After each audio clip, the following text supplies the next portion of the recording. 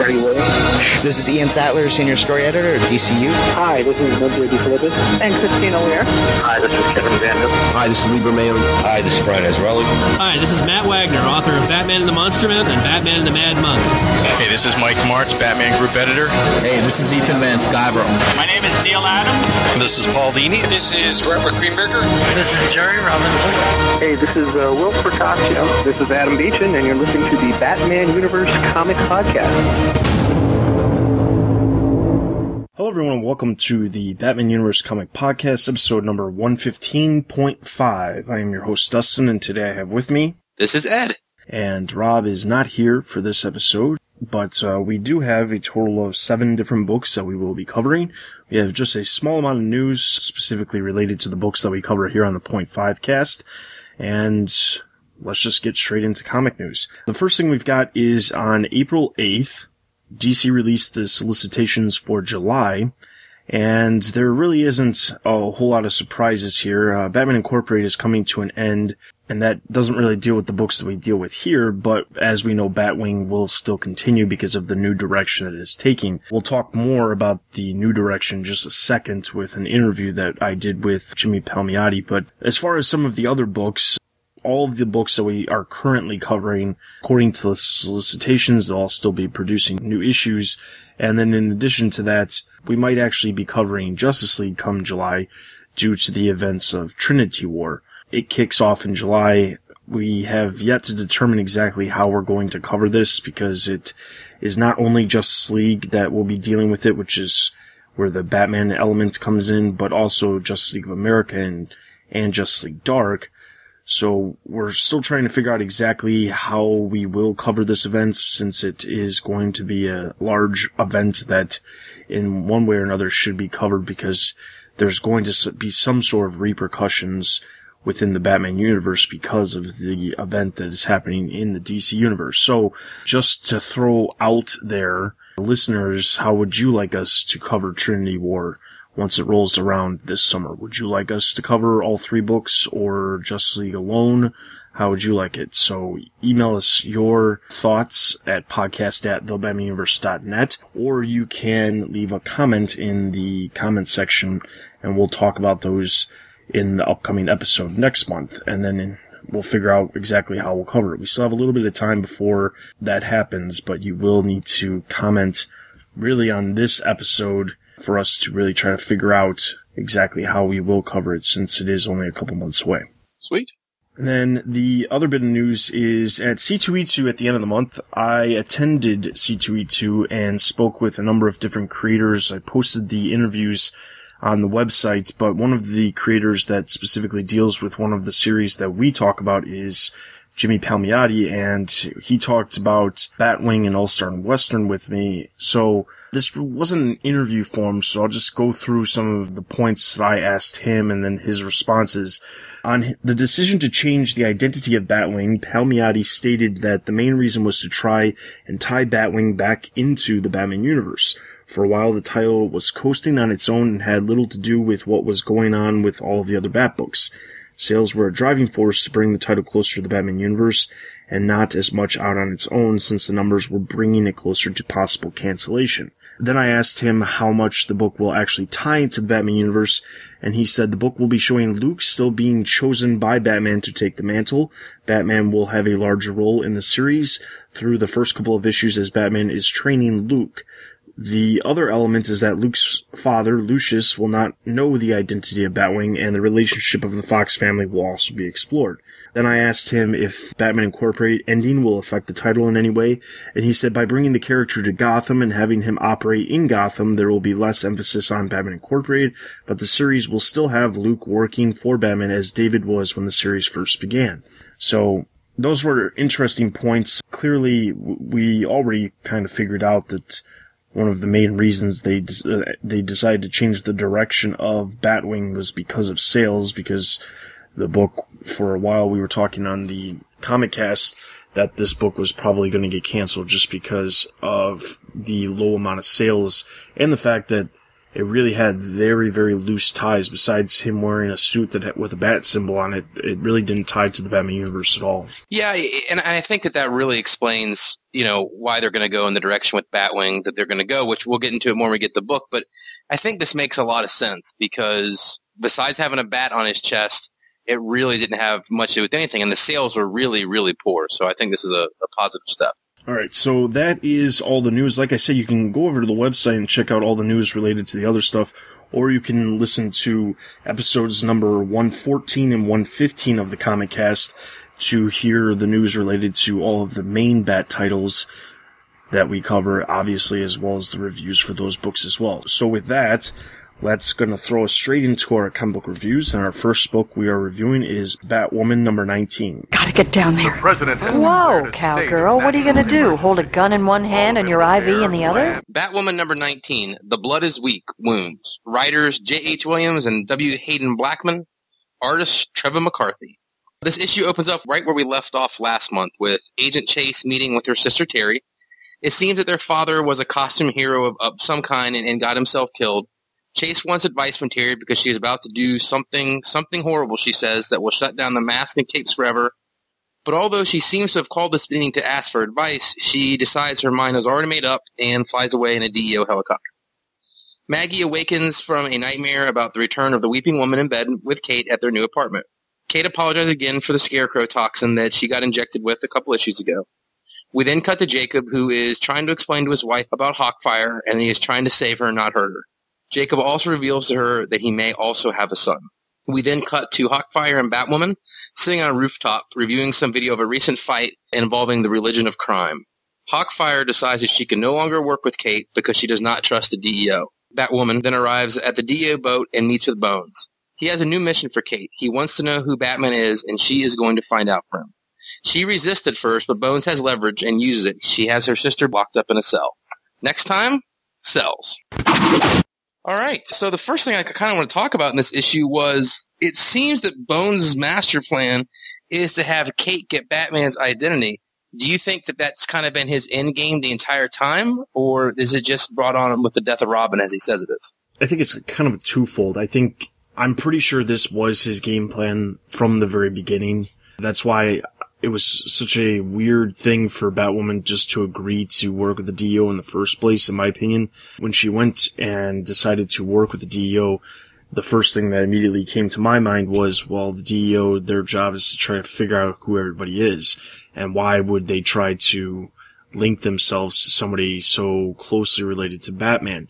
Now, as the issue states towards the beginning with the conversation between Hawkfire and Kate, where Hawkfire says she can't understand why she turned her back on Batman and decided to work with the DEO, and she explains, well, that's because Batman's stubborn and Batman wants to do things his way, and I don't like that. And I'm just thinking as she's saying that, but instead she went and worked for the DEO, who wants her to do things their way, which is the same thing that she would have had to do if she worked for Batman, only she would have been, I don't know, it's an odd situation because the way she was explaining it just came across as, huh.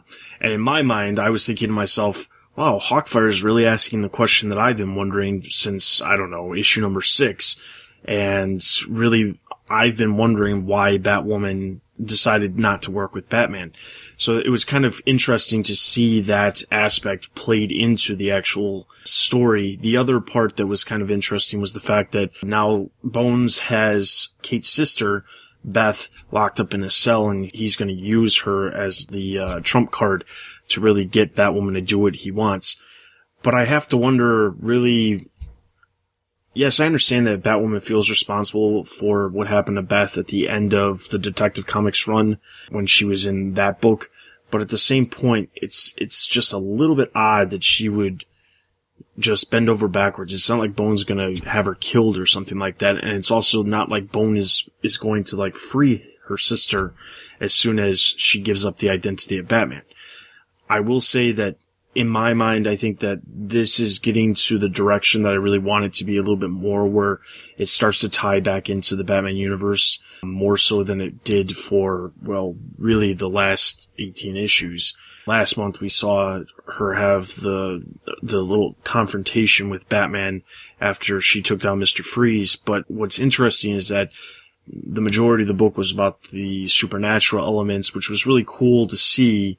And at a point, I thought that the whole reason they were doing that and exploring that was so that Batwoman would have a reason to maybe be the Bat person with the Justice League Dark.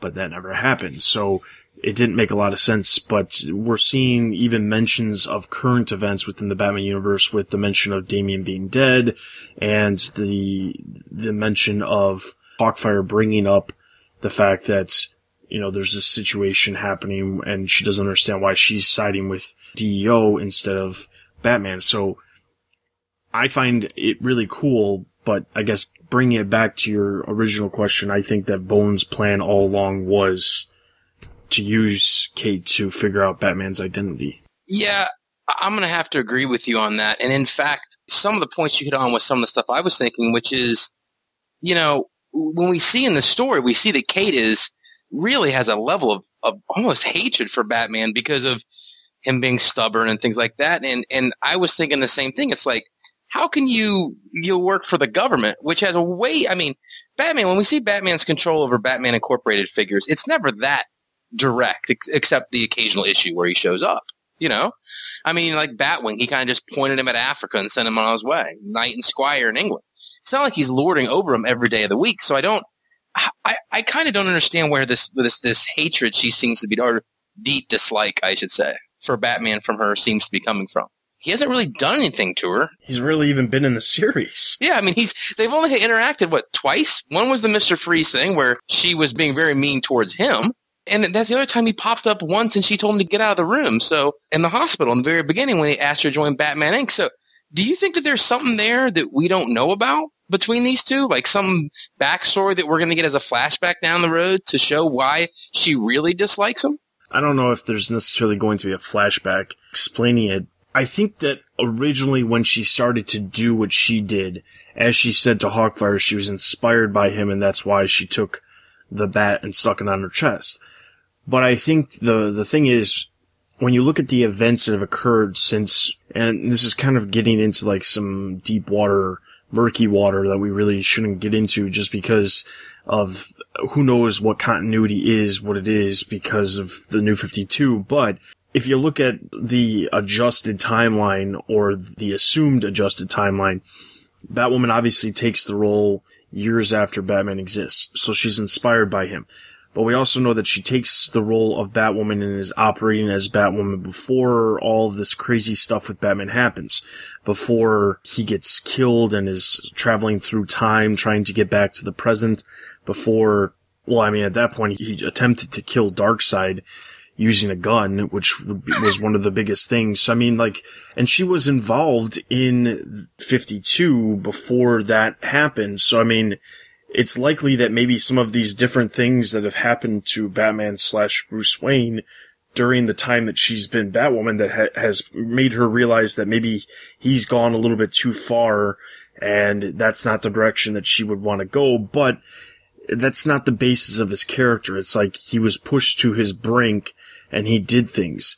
Well, we've seen in her own series that she's been pushed to the brink and she's decided to do things. So, I think that there is something more that they haven't shown, but whether or not they're ever going to explain it or even make a notice that there is something more than what we've seen, because there has been opportunities for them to do this. They had the Zero issue and they could have done something there. They had that entire issue, and the number escapes my mind, but the issue where we basically see her rise to be Batwoman before she becomes Batwoman, and Batman approaching her and saying, listen, if you're going to be operating in Gotham, you need to be doing things on my terms or, you're not welcome in the city. And it didn't seem as if she was super opposed to that at that point, but that issue, I really wish I could remember the number, happened in the midst of her deciding to join the DEO, and it was never really explained why she decided to not work with Batman. There was that time, like you mentioned, that she popped up and said that he asked her to be part of Batman Incorporated, and she said no, and that was also around the same time that she decided to become an agent of the DEO. So, there's something that doesn't make sense here, and I don't know if it's on purpose or if it's just because of something that they just chose not to even think about, and they're just, it's there. She has this animosity towards Batman, maybe because he's the top dog in Gotham City, and if that's the case, maybe she should find a new city. Well, and the other point this kind of brings me to is, if she has this like level of disdain for him, why does she totally freak out when Bones asks him to find out his identity? I mean, it's obvious that she doesn't like him, that she thinks he's a big bully, right? So why does she freak out about Bones asking him to find the identity, and why would she even care? She doesn't even like the guy. Yeah, the whole thing is, she's contradicting herself in this one issue. She's saying she has this disdain for the character or the person of Batman, and then at the same point she has, she'll sit there and say that she doesn't want to help the DEO. So I mean, like, she's got to pick a side one way or the other, and I think ultimately what's going to end up happening is Batman is going to have to come into the series and help her figure out a way to get away from the DEO. And that's probably the only way she's going to be able to get away from the DEO. Now, at the same point, I wonder if, I know that J.H. Williams was involved with the Cameron Chase stuff in the past, so I wonder if that was the original reason of why they brought in the character, because Williams knew the character and worked with the character in the past, so they thought, let's bring in this character because she'll work well with what we're trying to do with the mythological elements that we're incorporating in Batwoman. I don't know, but it almost seems at this point, it's weird because in this issue we see like the fake flashback of what her father was, but they don't really explain it. It's just some guy we've never seen before. I mean, the other interesting thing is there's so many different characters within the DC universe. They could have just, instead of having to create some other person, they could have just said, oh, it was this person. Somebody we never knew the identity of or something, just because it's the New 52. But instead they decide to create this new person that we know absolutely nothing about, which makes me completely not care about her father whatsoever, even though that's what it seems the intent was, for us to really care about the fact that the reason she does this is because of what her father used to do. Yeah, and that's something that, was kind of the last thing I was going to bring up is this stuff with her father. I mean, are we supposed to believe that apparently he's some type of generic hero, probably not a metahuman, I would guess, and he gets himself killed. And so I think what they're alluring to is that at some point her and Bones and DEO are going to kill all the superheroes or kill anybody who's operating with a mask or a cape on. And I don't think that since her father died being a hero is a really good justification. I know her sister's all whacked out now about it, but I don't think that's a good justification for a genocide of everyone who wears a mask. It doesn't seem to hold water to me as a good motivating reason for the character doing what she's doing. Yeah, to me, it almost, I guess I missed the part where they wanted to do a genocide of all the superheroes. It really seems to me that they're trying to either take down all of the superheroes in one way, better way, instead of killing them, bring them to justice, make sure that the vigilantes of the world are brought to justice and demasked for everyone to see who they are. And I think that's more of the intent of what it is. But at the same point, I can see in that regard why her father's death caused her to want to do that aspect. And to me, it's because her father was this, he had this secret that he held from his family. His family didn't know about it. Then he ended up dying in the line of duty. And what do you got? You got a family who doesn't have a father anymore. Yeah. And you've got two girls who are, suffering because their father chose to have this, in one way or another, call it a lifestyle. He chose to have this lifestyle that ended up taking his life, and the girls had to suffer through that. And her disdain and hatred for her father, because of the fact that he decided to do this and the fact that he died doing it, honestly, if he didn't die, I'm sure Chase would not be in the same situation where she would be, I'm sure her father would have eventually revealed himself, and that would have been the end of it, and, Chase would have never become part of the DEO. But the fact that he died and left the two girls without a father, it, psychologically scarred one of the children and drove the other one to hate him so much to join an organization that basically their sole mission is to take down the heroes of the world. So, I mean, in my mind, it comes down to she doesn't, and she says it in there. She goes, I'm doing what I'm doing so that no other person has to be like you. And she's saying this to her sister because of all of the stuff that her sister has gone through. So it's justified in a way. And I don't have anything against what Chase is doing because of that.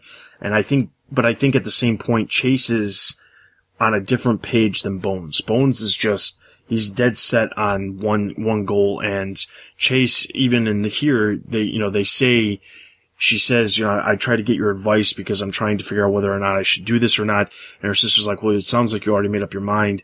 And the thing is, the fact that she took the time to go to her sister, even if she did already have her mind, shows that she's wavering in some degree. Yeah, and I think that the inevitable conclusion that I kind of see where this is going is Bones is going to do something that Chase finds is too far past the line, and she's going to be on the side of good, or, I think that's where this is setting up to go, but that's all I got.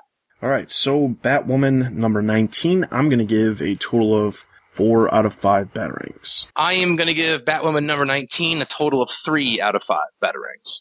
All right, so that's going to give Batwoman number 19 a total of 3.5 out of 5 batarangs. Let's move into our next book, Birds of Prey number 19. I'm afraid that my condition has left me cold to your pleas of mercy. Written by Christy Marks, art by Romano Molinar. The issue starts off right where the last issue started, where Black Canary is reading the text, send me the Talon or the Starling dies. The Talon will know where to go to the place she was reborn, 1 hour. So they start discussing amongst themselves between Batgirl, Condor, Black Canary, as Strix just listens on as to who has actually betrayed them. And as Condor realizes that maybe they're pointing the blame at him, they start giving off a number of different information about the fact that things that they've deduced about him, even though they don't know his identity. They know that he's rich. They know that he speaks Russian, but that's not his first language, that he has an accent that he hides very well, leading them to believe that, yes, he is in fact the person who has betrayed them. But as he explains, he says, you may not trust me, but I'm going to help you get Starling back. And as they realize Strix is actually run off and they go after her, we then see Black Canary have a flashback of one of the first times she ever actually engaged her husband Kurt when she was on Team 7. She had to spar with him during a fight, and she tries to apologize to him after the fact. And after he leg sweeps her, he then asks her out for some coffee. What a way to meet a chick for the first time.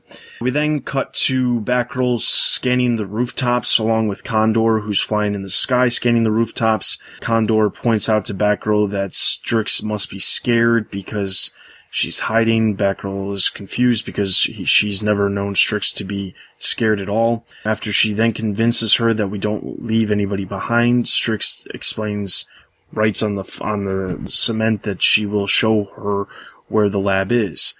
They get to the lab, and once they get there, they find 2 people in owl masks working on somebody on a table. They're convinced that they're already working on Starling, but as they find out, it's not Starling at all. They then realize that this entire thing was a setup, so Mr. Freeze could actually follow them to the lab, so Mr. Freeze could find the lab. Mr. Freeze then freezes Strix after she lunges at him. Condor, in turn, tries to deflect the ice gun. The Birds of Prey are completely getting overpowered, but as Mr. Freeze starts to just wane her a little bit, he makes a point to say, a little help here, and as Black Canary says, a little help, and then is revealed that he is actually talking to Starling. And Black Canary says, you've gone over to his side? And Starling replies, no, sweets, I was always on his side. Next issue, Betrayer and Betrayed. Alright, so I just have a couple of points here. It's finally revealed that Starling is in fact the traitor, even though it's been hinted at to us, the readers, for quite some time. So the more interesting thing to me is the fact that the birds themselves, as smart as Batgirl is supposed to be, or is played off to be in all of these other series besides this series, they are all still convinced that it's Condor who's actually the mole. So going off of just their reactions and the fact that they're trying to blame Condor towards the beginning, what do you think of the reveal of Starling to the birds that she's actually the betrayer? I think the reveal is handled fine, but I think that the problem is anytime you have a reveal that us as the readers already know about, it's going to lose some of its emotional punch, you know? I mean, we get the reaction from the team, but we've all kind of known that Starling is either working for Amanda Waller or now apparently working for Mr. Freeze, who's working for Amanda Waller. I think it's tough to do a reveal where you already know what's going to happen and have it have any real punch to it, you know? That being said, you know, Starling is one of the only characters in the book that has went back to issue 1. And we've lost Poison Ivy and some other people along the way. So, you know, I think she's one of the founding members of the new 52 Birds of Prey. So there is some reaction there from Diana, but it lacks a little punch to me just because I saw it coming. All right. So at least on my side of it, I really wasn't blown away by it. I did find it a little interesting that the birds, they were very quick to defend why they were believing that Condor could be, in fact, the person that was betraying them. But then at the same point, they were so willing to go alongside him and help him and utilize him to help them, you know, get Strix back and then in turn try to get Starling back at the lab. So to me, I find it interesting that they have their doubts about him, but at the same time, they'll trust him to help them. So that didn't make a lot of sense to me. The other thing I wanted to just briefly mention was when Batgirl and Diana are talking to Condor and kind of deducing who he is and explaining why they have their doubts about him, Batgirl starts mentioning all these different things about how she studies accents and it's a hobby of hers, and she starts like listing off all these different things about the type of accent that he has.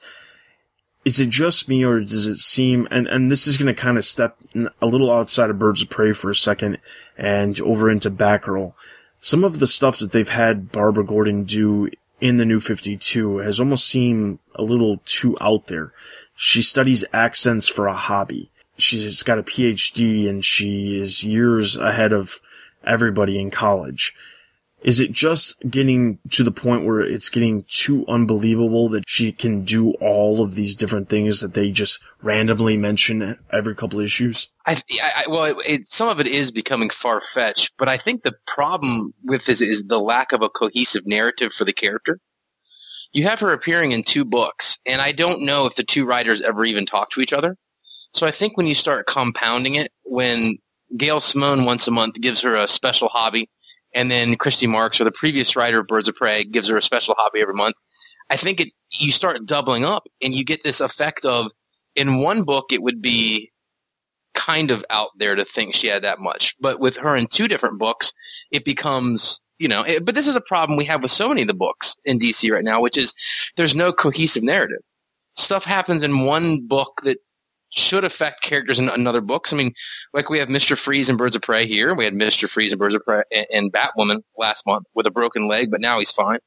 You know, but Barbara's, I like Barbara's character much more recently in Birds of Prey than I do over in Batgirl. But yeah, she's becoming a little bit of everything, isn't she? I mean, is there anything that she can't do anymore? Yeah, and I would have to agree. I think that Birds of Prey is a little bit better of a characterization for Barbara Gordon, and I think it's mostly, I think part of it has to do with it's not fully reflecting on just Barbara Gordon like Batgirl does, and that's part of the reason why I think it's a little bit more manageable is the fact that because there's only a little bit that's focused on with Barbara Gordon every issue instead of an entire issue, there's less to actually dive into. The cohesiveness does have a problem, and I think the biggest reason of why it has a problem with so many of these books is the fact that even though, you know, you've got these cohesive elements that should have some sort of degree relation to, like you said, Batwoman had Mr. Freeze with a broken leg, and then even last month, Mr. Freeze was in Birds of Prey without a broken leg. And the problem is that they have these different things that happen, and, you know, you're supposed to pretend as if you didn't read the other story, so it's fine and it makes sense for these are happening at different times, but then at the same point, they're trying to incorporate these different elements at the same point. Like, they'll mention in one book, oh, Damien just died, or they'll mention that the Court of Owls this or the Court of Owls that. So it's leading you to believe that they're all happening around the same time. But then at the same point, they're all happening, but different things can happen to the same character in different books. So, I mean, that's the biggest problem. They're trying to make it cohesive with small little bits, but they're not focusing on the larger elements, and that's the biggest problem. And, this is something that may sound nitpicky for me, but if you're going to have a character in a book like Birds of Prey that's in the Bat universe, and she's going to have a totally covered face and doesn't speak and writes messages, couldn't we just use Cassandra Cain? I mean, seriously, I don't know why it hadn't occurred to me before. I was reading the book, and she, it reminded me back to No Man's Land, where before she had learned to talk, when she would write the messages to whoever she was talking to. And I thought, if you're going to do this, why not just give us a character that everyone wants to see instead of this another owl? And I loved Scott Snyder's Court of Owls story. I really did. It was one of my favorite stories in 5, 6, 7 years. But enough owls. No more owls. I don't need to see them anymore. I would agree. I think that, the idea of the character is cool, but when it comes to the heart of the character, it's almost the exact same thing as when Cassandra Cain was first introduced. And that's the thing that just completely bewilders me. And this isn't a character that Scott Snyder came up with. This is a character that Gail Simone created in Batgirl during Night of Owls, the crossover event. And it literally is Cassandra Cain, only with an owl motif and wielding a sword. So, I mean, there's no difference here. And I don't know why nobody really caught on to that, including myself, when this character was first introduced. Probably because we really didn't want to invest that much time into thinking about these characters during that point in time, just because they were only going to be around for a month. We had no idea that Gail Simone was going to bring this character back in October when she did the Batgirl annual, leading to this character becoming part of the Birds of Prey. So I think that in some regards there are too much owls, and it goes back to kind of to what I said before with Talon. I've said this in past episodes. With Talon, the only way that character is going to stay interesting is if they get away from the Court of Owls. They need to get that character away from the Court of Owls and just have him. He has the, kind of, I don't want to say legacy, but he kind of has that, like, the history and motif of the Court of Owls, where that's where he came from. But that's not what he deals with month in and month out. And they really need to figure out how to do that. And, who knows? Maybe is what the intent is down the line, a year after the series started, but I don't know. I don't know exactly the long-term plan for the Court of Owls. If they're literally just going to keep using it, it's almost feeling as if it's being overused. Oh, I don't think it feels like it's overused, man. I think it's overused. I mean, I know that originality is one of the toughest things to do when you're a creator. And I have never created an original character, so I probably shouldn't even speak about this. But Scott Snyder created something that was very unique and original, but they are beating it to death, So that's my feelings on it. All right, so Birds of Prey number 19, I'm going to give a total of 3.5 out of 5 batarangs. I'm going to give Birds of Prey number 19 a total of 2.5 out of 5 batarangs. All right, so that's going to give Birds of Prey number 19 a total of 3 out of 5 batarangs. Let's move into our next book, Catwoman number 19. You're the one who's caught Catwoman in the crooked claws of crime. Spare me your morality, hero. Who deserves these precious symbols of feline superiority more than I? Surely not the curators of that musty old museum I rescued them from. Okay, Bats, what's it gonna be? Bat catnip to distract the kiddies, or a high-frequency batamajig to scramble their brains, huh? Catwoman number 19, Slam. Writer Ann Nocente, artist Rafael Sandoval, and inker Jordi Tarango. This issue opens up with Catwoman already in a cell in Arkham Asylum. We then get a flashback to see how she got there. Seems like she is going on an undercover mission for the Justice League. We get to see Catwoman do a fake fight which turns real with her fellow Justice League members before she's rounded up, and they take her to Arkham Asylum. Once she's in Arkham, she meets Jeremiah Arkham, who tells her that he can rid her of her criminal impulses through the use of electroshock therapy. As one would expect, Catwoman reacts extremely violently to this, and is sent off to a cell, which is located between the cells of Black Mask and Vortex. Catwoman convinces this Vortex character to spit out his medicine, which was he was keeping him docile and his powers unable to be used. So Vortex doesn't take his medicine and then uses his powers to shatter the glass cell doors and free both himself and Catwoman.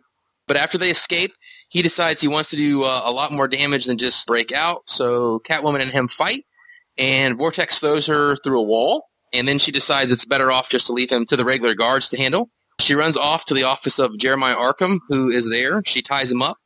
The whole time, he's insisting that he can end her suffering and he can cure her of her criminal impulses. She tells him that she does not want to be cured and hits him in the face, and then uses some insight she got from Black Mass and presses a couple buttons, activates a secret passage, and makes her way through the Gotham Underground and eventually out to freedom. And she escapes in the end, and this is going to be continued in Justice League of America number 3 and 4. Next up in the Catwoman title will be Escalation. So the thing we see here is that Jeremiah Arkham, and we spent a lot of page count talking, to Catwoman about the fact that he thinks that she has some severe mental instabilities that makes her need to steal and need to run, and that he can cure her. I think Catwoman we've always kind of looked at as more of a traditional thief, not really one of the psychos in Arkham. So my question is, do we think Catwoman's actually mentally ill? I think that there is something that's probably Catwoman has. I don't think it's a mental illness. I think that Catwoman probably needs a therapist, not a Dr. Arkham, to deal with her problems. But the problem is, because of all of the stuff that has happened in the Catwoman series, and some of the stuff has been retread on, even though the series hasn't even been going for 2 years, it's hard to say, what's real and what's not real. That whole element that they talked about when they talked about her origin, as far as, was she Russian or was she from some other country? She couldn't remember her past. All of this elements, there is something out of that they could, she probably could do with some therapy and become a little bit better. But I think at the same point, I think Dr. Arkham is probably a little bit extreme. I don't think that she's mental. Yeah, she might have a fascination with stealing stuff, but that doesn't make you somebody who needs to be in an asylum. There's lots of people who just like stealing stuff, and they never belong in an asylum. It's only when you are stealing stuff and then viciously murdering people that you actually belong in an asylum. So I think that to me, when I found out that she was going to be in Arkham, it just didn't make a whole lot of sense. And quite honestly, this issue didn't make a whole lot of sense, because I don't know why the Justice League of America, just because the Justice League of America says, oh yeah, we're going to put this person in Arkham Asylum, take her away, take her into Arkham Asylum. I'm just thinking to myself, who would have agreed to that? Because you don't just get locked up in Arkham Asylum for the fun of it. You have had to either be locked up in Arkham Asylum before to go back there and not go just to jail. So it's weird that they just happened to cook up this plan of, oh, well, Catwoman, you're a bad guy, so we're going to use you to infiltrate Arkham Asylum. It just was a little too far-fetched. It's funny because she doesn't get a trial or anything. She just goes straight to lockup, Manhunter and the boys show up and just throw her in, which I did think was kind of an odd way to handle it, to be totally honest with you. I don't think she's mentally ill, and we all know that Jeremiah Arkham just likes to experiment on people on some level, so that might be some of it. But yeah, I've never looked at her as the mentally ill type. I do think that hopefully they'll retcon or remove the whole she's Russian thing, because that never really made any sense to me. But I digress. You know what I hope they retcon is the fact that she happened to get pushed off a building by a millionaire who wanted to get rid of her because she knew too much information. Because that's too much like Batman Returns. Yeah, I don't even know, you would think that when you're doing a Catwoman story, and it's the New 52, and you're doing the origin, yada, yada, yada, that person's watched Batman Returns, right? I mean, they've seen it, or at least the editor editing it has seen it, and someone along the way would go, oh, fellas, it's a little similar to that movie. Don't you think someone would bring that up? Yeah. But the one thing I did like about this issue, and let's see how you felt about this, I always thought that one of the many things that was pulling this book down was that the supporting cast was really kind of junk, I never really cared about the fences, and then for a while we had the cop, and then, then we had the sparkly guy for a while who was also kind of lame. I actually think that the JLA worked nice as the background characters in the book. If you're going to have supporting characters, at least make them interesting. So what do you think about that as the JLA kind of becoming the supporting cast for the book? Well, I think it's kind of twofold, because one, I do think that they are better characters to have than just all of these other random characters that they've had in the past, but I think that this is probably the only time we'll actually see that, because I almost feel as if, because Catwoman is part of Justice League of America now, they had to figure out a way to actually make it, oh, well, the Catwoman series, we have to play it into Justice League of America in some way, shape, or form, because she's part of this other team. I think literally we're going to go right back to, if it's not next month, it's going to be the next month, where it's going to go straight back to, you know, her horrible supporting cast of characters, and we're not going to see, we might see mentions of the Justice League of America, but we're not going to actually see those characters in the series. And I think that part of it does have to do with the weird cast of characters that have been in the book since the beginning. They had the Lola fence. They had this other fence. I can't remember her name because it's not relevant to my mind. Doesn't matter, yeah. Yeah. Detective Alvarez. They had Spark. They had, you know, they introduced some guy in the last issue at the end of the issue that could possibly be another person that she could deal with. So, I mean, like, as horrible as the relationship that has been shown between Batman and Catwoman, it's probably the only thing that's actually remotely interesting about the book, even though it is written extremely bad, because of the fact that it's just about, well, I mean, even last issue it was better because it wasn't just, let's go shack up, you know, in the nearest penthouse that you're trying to steal stuff from.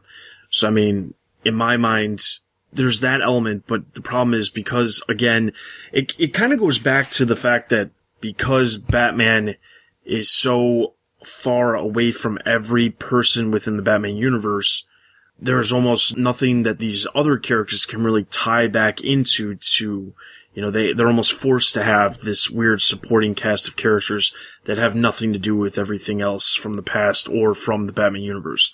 You know, create a giant new cast of characters because they don't want to have it too tied to Batman. And I think in some ways that's a shame because, and I just said this on, I think it was the Normal Cast, that my favorite stories of all time are the stories that involve the giant cast of characters from the Batman universe and how they work so well together and how Batman can rely on these other characters, you know, in times of need where, you know, he doesn't have to go find more people who don't have, you know, who have superpowers to help him. He can rely on all these people that he's trained with and trained and, you know, is part of his family. So I think that Catwoman is part of that aspect, but the way she's written within the New 52 is she was basically, you know, Batman's go-to girl when he needed a booty call, and that was the extent of it. Yeah, and, you know, what's funny is that online, I've read a couple things. Apparently, as part of the JLA book next month, no spoilers here for anybody, but her and Green Arrow are going to start having a little thing as well. Which, I mean, what is this? Like, if you're just does she only date billionaire, you know, superheroes? It just, I don't know. I don't get it. And I don't understand why. Well, I mean, what are her other options on the Justice League of America? Hawkman? No. Martian Manhunter? No. He's a shapeshifter? That'd be kind of cool, maybe, if you're going to date someone who could look like anybody, right? No? Yeah, I guess only if she wanted him to look like Batman, which if I was Martian Manhunter, I'd be kind of offended by. True. Yeah. It would be an insult. So, Johns, I was just wondering, could you possibly, you know, you could shapeshift into whatever you want, but could your head be Batman's head? Yeah, and we'll keep the costumes on, of course, because that's how we roll, you know? So. Yeah, that could be. But, you know, you make a good point there, which is, typically, you read other Bat characters in books. The reason why you start reading the book is because you were reading them in Batman, right? But then they spin them off in their own books, and they think that they've got to, like, divorce them from the rest of the universe, which is stupid. I mean, the reason Justice League of America or regular Justice League sells so well every month is because there's a lot of characters in the book that people actually want to see, you know? And I think that's why they missed the boat on not I don't see anything wrong with having multiple characters I actually care about in a title. Like Hush was a who's who of anybody who happened to be standing around at the time, and I think it was one of the best stories they ever did. So I totally agree. And here's the kind of the last point I had about this book. Do you find it odd that she's in between Vortex and Black Mask, and she has no idea who Black Mask is? Because she says when the dialogue of the book is, this Black Mask guy said he was a big shot on the outside. If she was so plugged into the criminal underground, wouldn't she know who Black Mask is? What's even weirder is the fact that they reference in the book to reference back to Detective Comics Annual number 1, which came out August of last year, and to learn more about Black Mask, which you do, but it doesn't make a lot of sense because that annual didn't make a whole lot of sense because it kind of played off two things. If you're unfamiliar with Black Mask is a character by the name of Roman Sionis who has a mask stuck to his face permanently. Jeremiah Arkham, for a short time, was posing as Black Mask during Battle for the Cowl, which they reiterated during the Detective Comics Annual number 1 last August, which was in the New 52, so they made it seem as if it did happen, but then at the same point they tried to explain where Black Mask was all of this time. Well, he's been locked up in Arkham, and that's why Arkham was using the mask. What's weird, though, is the fact that they were referencing Detective Comics Annual number 1 and telling you, go back and read this. But the stuff that they're referencing that happened during Batman Battle for the Cowl, which happened over a year before that. I think it was like 2 years before that. And during that entire time frame, Catwoman would have known exactly who this person was. Yeah, I mean, is there anyone in Gotham City, and I mean, even like your regular person who lives there, who reads a newspaper, they wouldn't know who Black Mask is? I don't know. Who's this Vortex character? I didn't know who this Vortex character was. So, I mean, it was weird that she knew who he was, but she didn't know who Black Mask was. And it was almost as if it was like a throw-off, like, oh, well, who's this guy? Because I'm gonna, chummy up to this other guy who I happen to know, even though you, the reader, have no idea who he is. And the other thing, she's supposed to be a member of the Justice League of America now. And this Vortex cat throws her through a wall. And she just gets up and goes, I'm gonna leave the guards to it, and runs off.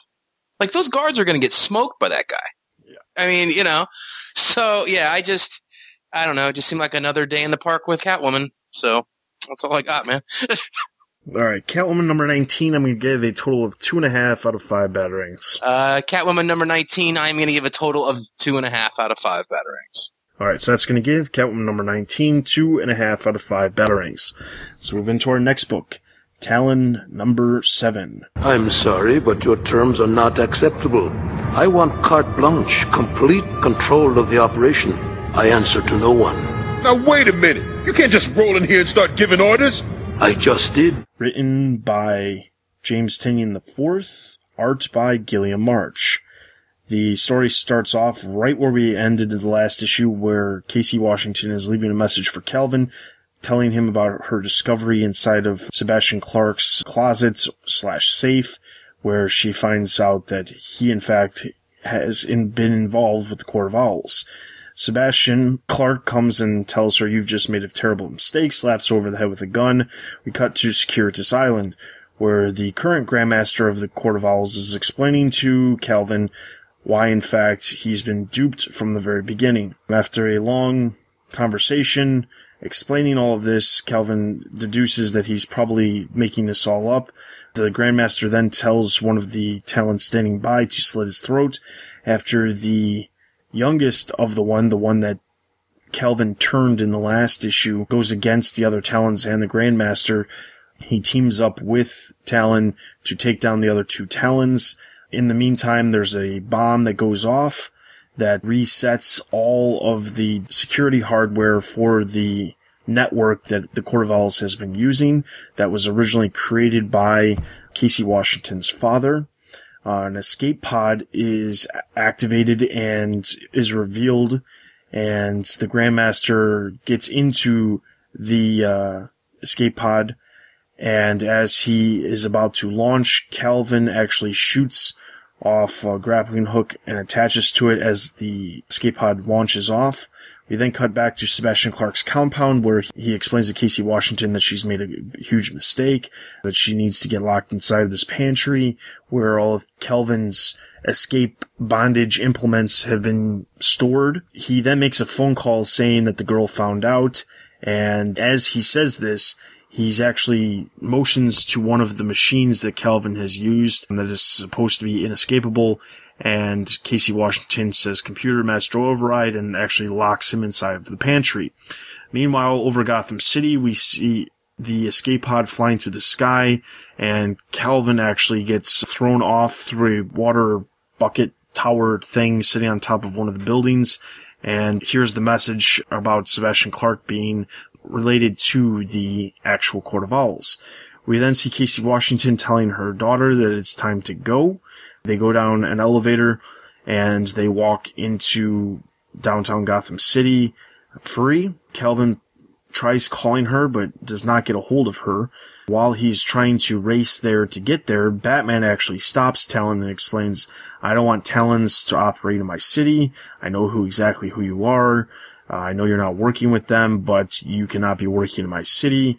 He then puts some sort of device that is a prototype by Wayne Tech that is supposed to be inescapable on him.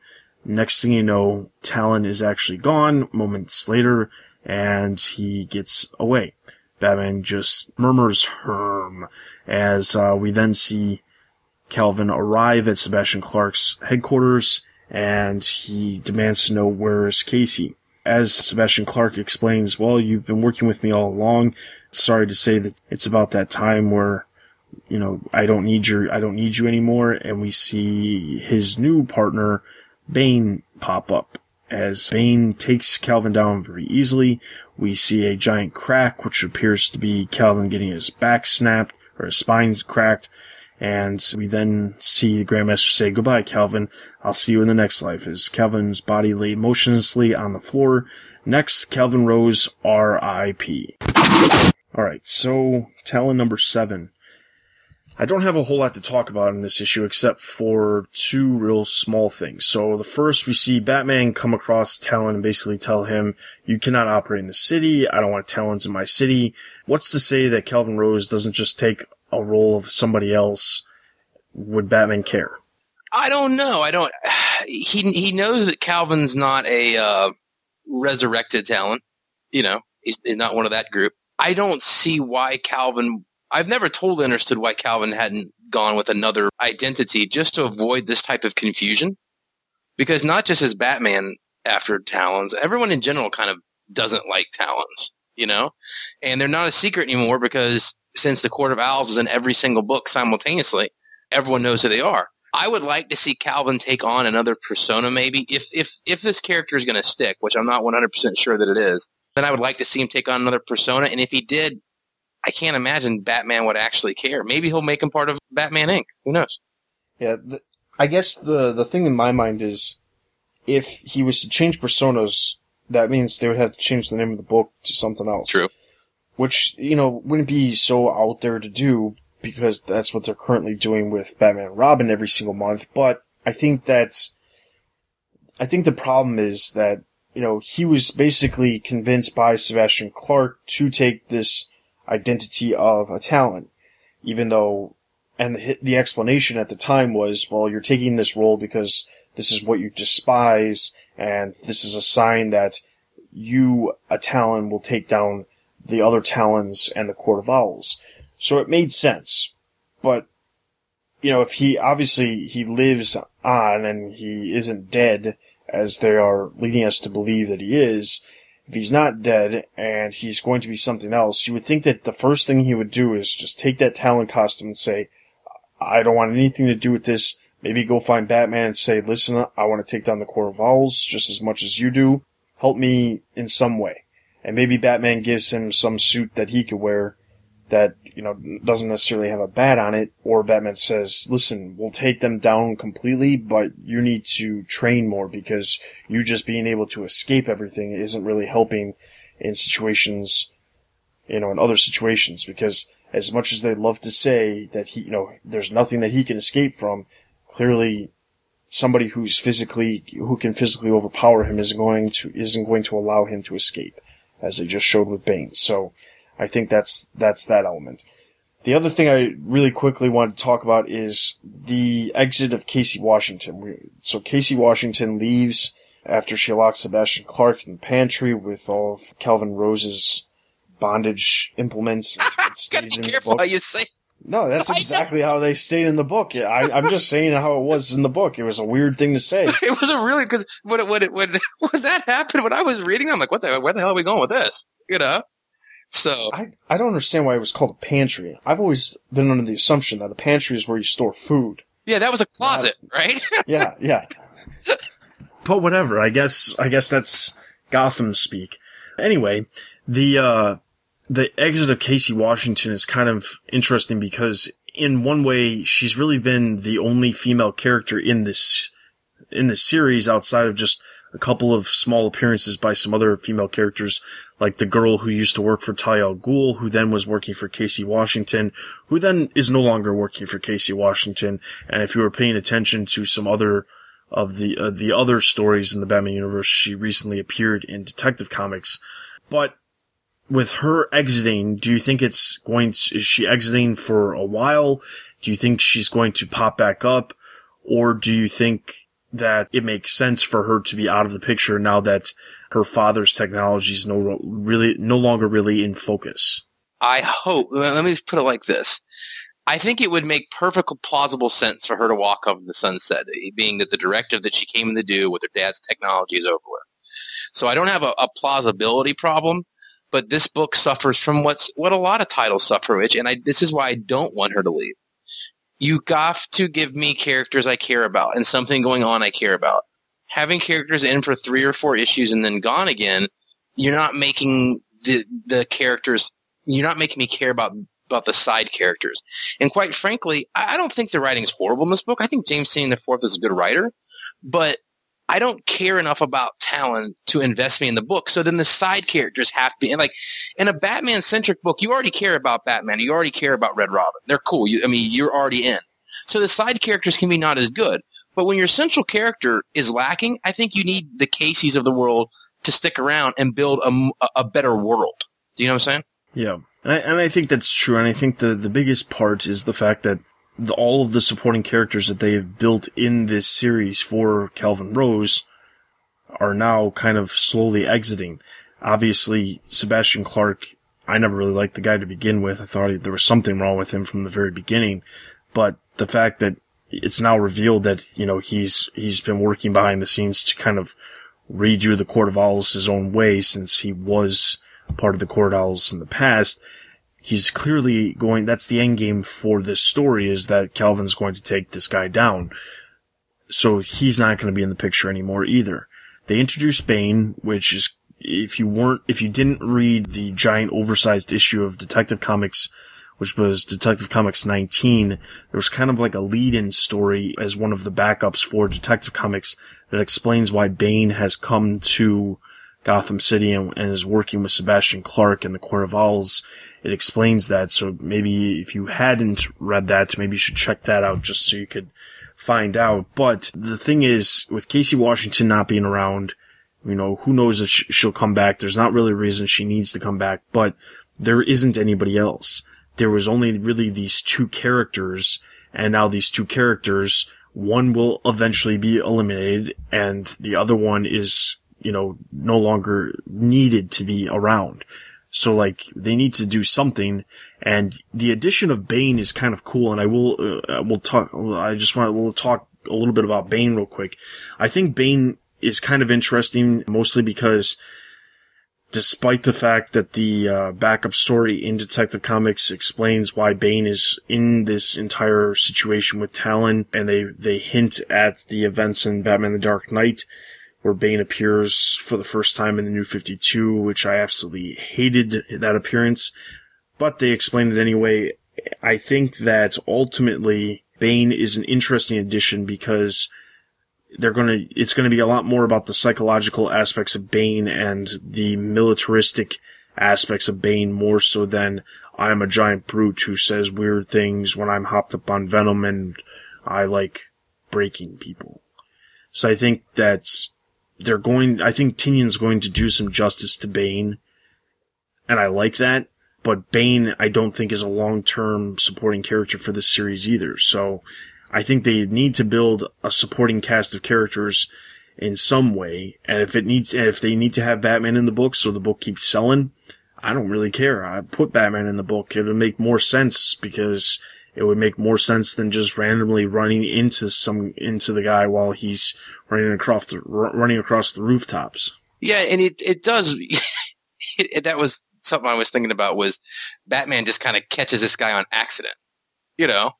But I do like Bane in the book. I've always liked Bane as a character. The Dark Knight thing with Finch's run was, it's just not talking. It's just bad. But I like the way he's wrote here, and I like the way he's drawn from an art standpoint. It looks good, and I think that this could be a cool storyline. I do like the fact that we have Batman in the book, and hopefully if Bane's going to stick around for a couple issues, and I'm assuming he's going to be 2, 3, 4 issues run here in Talon, it'll be nice to see some interaction between Batman and Bane, even if it's in the Talon book. Because I do think Tynion is a good writer. I'm just not particularly impressed with what the character he gets to play with in this book. But I do like having Bane in the book quite a bit, yeah. All right, so Talon number 7, I'm going to give a total of 3.5 out of 5 Batarangs. Talon number 7, I'm going to give a total of 2.5 out of 5 Batarangs. All right, so that's going to give Talon number 7 a total of 3 out of 5 Batarangs. Let's move into our next book, Red Hood and the Outlaws, number 19. Gotcha! Would've, if I hadn't seen you slip behind the computer banks 3 minutes ago. Nah, I got you. Red Hood and the Outlaws, number 19, Communion. Writer, James Tynion IV. Artist, Julius Gopez. This story opens with Jason on a private plane from Wayne Enterprise, which is attacked by a miscellaneous sky pirate, and the plane crashes into the Himalayan mountains. Cut to a couple hours later, and we see Starfire and Roy are investigating the crash site, trying to find Jason, and talking to some of the locals. One of the locals is an elderly woman who tries to dissuade them to not look for their friend, and this turns out to be Essence in disguise. But it has no effect, and Roy and Starfire continue their search. They search actually to the point where Roy is to the point of exhaustion, and him and Starfire make camp in a cave. And while Roy is sleeping, Essence enters Roy's mind and gives him a dream which kind of rehashes and goes through his, alcoholic spurts and his problems with Green Arrow, and we see Hugo Strange in it, of all people. But in the end of the dream, he's shown the entrance to the All-Cast. So he wakes up and grabs Starfire, and they get into the All-Cast. Now, when they get in there, they get attacked by a group of large kind of behemoth animals that attack them. And Jason comes to their rescue. But unfortunately, there's no happy reunion as Jason no longer knows who he is. Then we meet Suru, who we last saw back in issue number 3, who's one of the guys who can remove your memories from your mind. And we see in a flashback that Jason came to him and he was distraught about the idea that the Joker had influenced his entire life. And he now believed that all the good things he had done had been touched by darkness. So he asked him to take all of his memories away that the darkness had touched. So Suru decides to take all his memories away and leave him with no memories. Next up, the new Jason Todd. I guess the first thing to really touch on this book is, do you think that this mind wipe thing is going to be restored partially or restored all the way? Or is Tynion really going to give us a whole new version of Jason Todd? It's hard to say what the plan is. I mean, clearly, just going off of this issue, it's leading us to believe that Tynion is trying to wipe the slate clean for upcoming stories and not really have to deal with the stuff that Scott Lobdell's done in the past with the series by kind of, and they clearly state, I want to forget the All-Cast, I want to forget this, I want to forget that. And it's literally like he's listing off all the different events that have happened in Scott Lobdell's run so that they don't have to reference it anymore.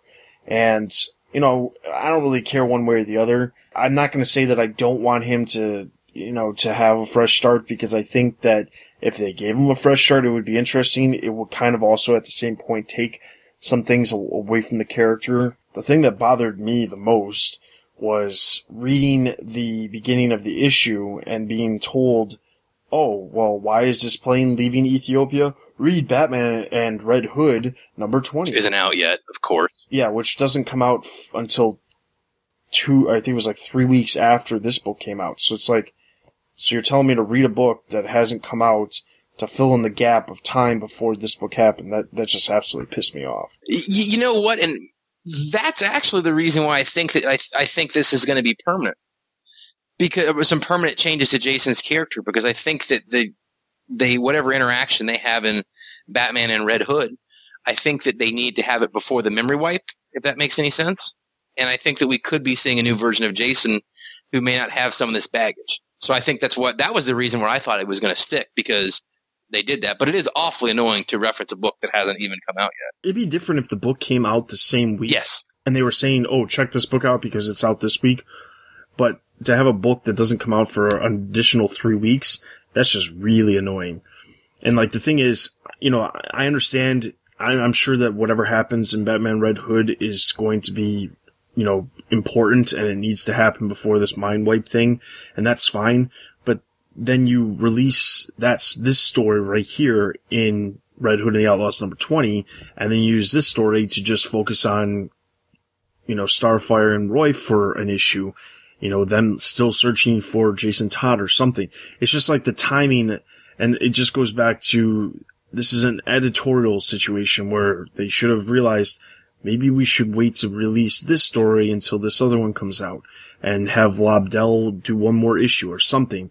It's just like poor timing on their part to have this happen 3 weeks before the thing that's, you know, causes him to go do this or make that decision happens. Or they could have flip-flopped the Red Robin and Red Hood issues, because, I mean, it's not like... Well, that wouldn't played into Peter Tomasi's The Stages of Grief thing. Oh, yeah. If they did that. And I understand that. It really, and, you know, honestly, I wouldn't want them to mess around with the order of what he wanted to do with Batman and Robin. Yep. They should have decided, if this is the story the teen's going to jump on with and it's going to play off of what happens in Batman Red Hood, then we need to have a fill-in issue or something happen this month so that we don't have us referring to a book that's not even been released yet. Yeah, I think that is annoying. And that's actually one of the other things I want to talk about was, you know, you brought up the idea of they could have used this issue to focus on Roy and Starfire more. And it seems like they're actually, this isn't going to be a stunt relationship, that this is going to be a long-term relationship now. What do you think of this? I mean, you think this is they make a good comic book couple, or is it just kind of out in left field here with these two? It's hard to say, because I think the problem is that Starfire has so much history with somebody else from the Batman universe that they really haven't, they've referenced a couple times, but for the most part, it's kind of odd. I guess it's not really odd. It's kind of annoying, the fact that they've decided to, you know, Starfire has this extensive history with the Teen Titans and Dick Grayson, and they decide not to deal with that at all. And, you know, with the New 52, they're claiming that the Teen Titans that exist now in the New 52 is the first time there's ever been Teen Titans, which means there's been absolutely no reason for Dick Grayson to even be in contact with Starfire, because there was never a team that they were both on.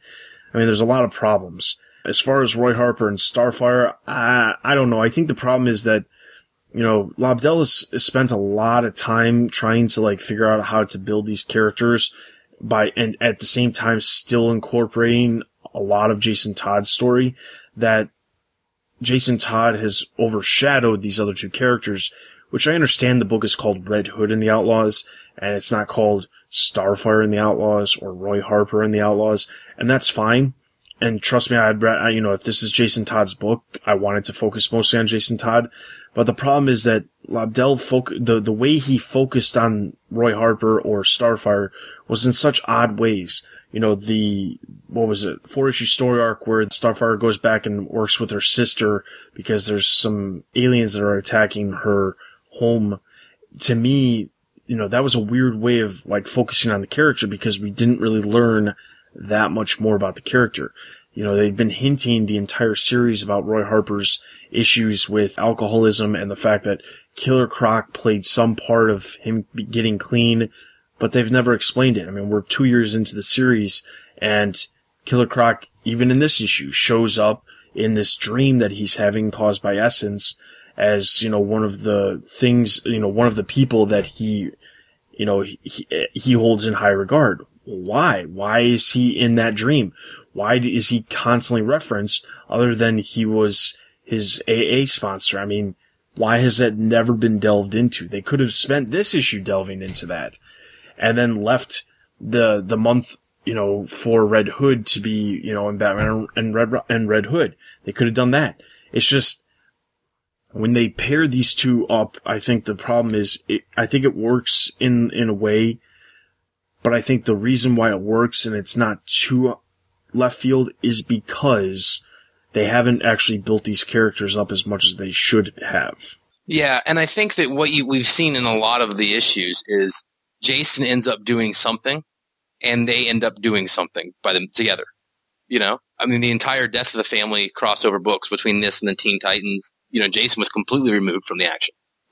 So I think that this team book is really not been a whole lot of a team book. I enjoy it when it talks about Jason, but the team aspect is kind of missing for me in this book, and I'm kind of hoping they start working together really more as a team. But then the other just kind of last general point on this book was that with the new art and the new creative team, did you sense a big change here in either the art or the writing, or did it seem to flow pretty well for you when you read it? As far as the writing, I did notice some little differences, but I could tell that was mostly because I happened to read Red Hood and the Outlaws right after Talon, so I could see the similarities between Tynion's writing in both books. As far as the art goes, I think it did flow pretty well. It really wasn't that much. I mean, it was different than the previous art, but I think it's in some ways a similar style. So, even though, some of the details like the faces and things are a little bit different, and even the way Starfire is drawn is different, I think that it's still in a way similar to the style that was on the book before. So, I knew reading it was a different writer, but as far as the art goes, it was very similar in style, even though I could tell that there was a slight difference. Yeah, and I felt the same way. The only major complaint I really have was that something you kind of touched on, Starfire's facial features look just off a little bit, but I couldn't tell a huge difference, which I think is good because a lot of times you see when a new creative team comes over, things get so jarring. And so I kind of like the way this one ended up. All right, so Red Hood and the Outlaws number 19, I'm going to give a total of 3 out of 5 batarangs. Red Hood and the Outlaws number 19, I'm going to give a total of 3.5 out of 5 batarangs. All right, so that's going to give Red Hood and the Outlaws a total of 3 out of 5 batarangs.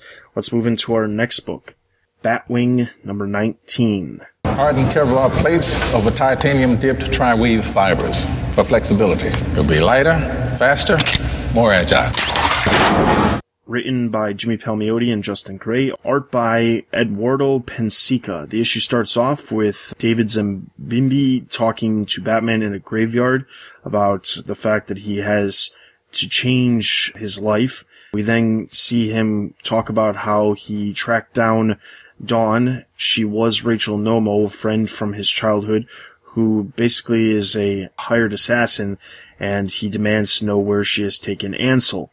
Ansel being the person who was murdering women throughout South Africa, and in turn, his father, who was very rich, was covering up a lot of the murders. After she explains where Ansel is hiding out, Batwing goes there and prevents another murder from happening, and is almost convinced that he wants to murder Ansel, but refuses to do that while he has the bat symbol on his chest, because he wants to make sure that the symbol stays pure.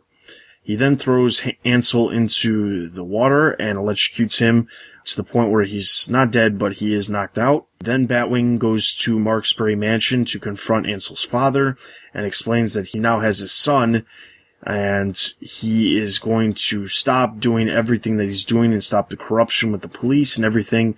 And if he doesn't, he'll never see his son again. He then wants to know exactly where the Sky Pirate is so he can finish the job that he started a couple issues ago. Marksbury then explains that Sky Pirate bragged that he was going to rob one of the ships coming into the port, called the Storm of Mojulnar.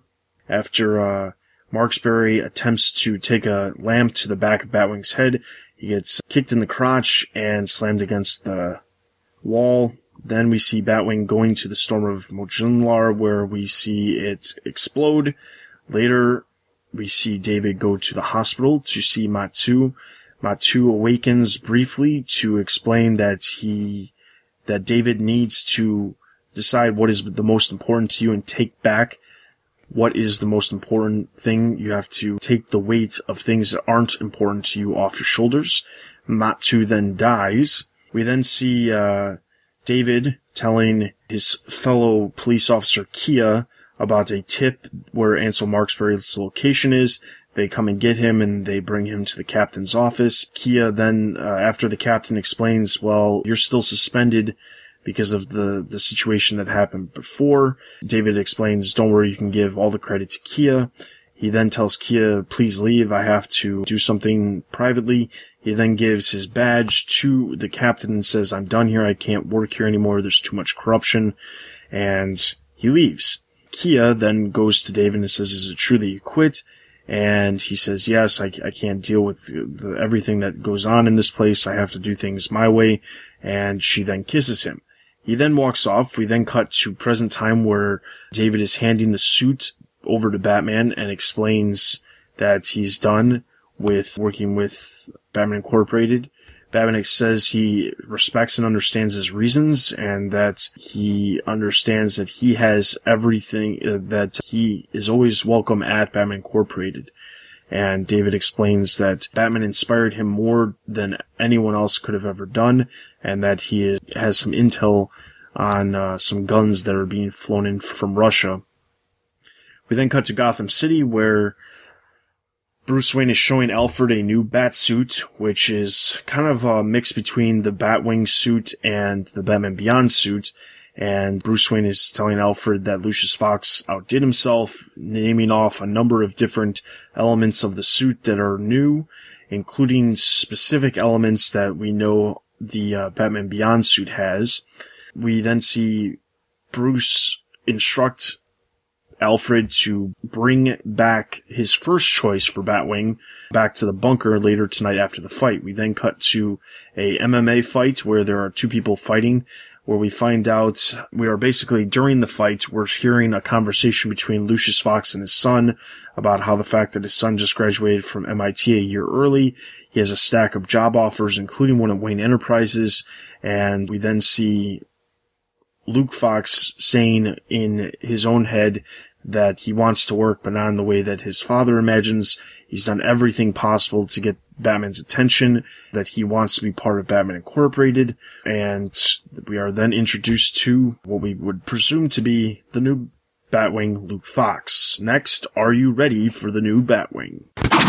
Alright, so first off, again, I only have two things. One, what did you think of how everything wrapped up? How well do you think Gray and Palmiotti did with wrapping everything up with the David story, because there was a decent amount of loose ends, and how well do you think they wrapped all of those loose ends up where we really don't have to focus on that character anymore? I think they did a good enough of a job of giving us enough answers to the things that people may have been caring about that was hanging out there, where we can kind of not have to I mean, to me, this is a total close the book on David's character. You know, they hit all the major things. He doesn't die, which, I mean, we all thought he was going to die, but he doesn't die.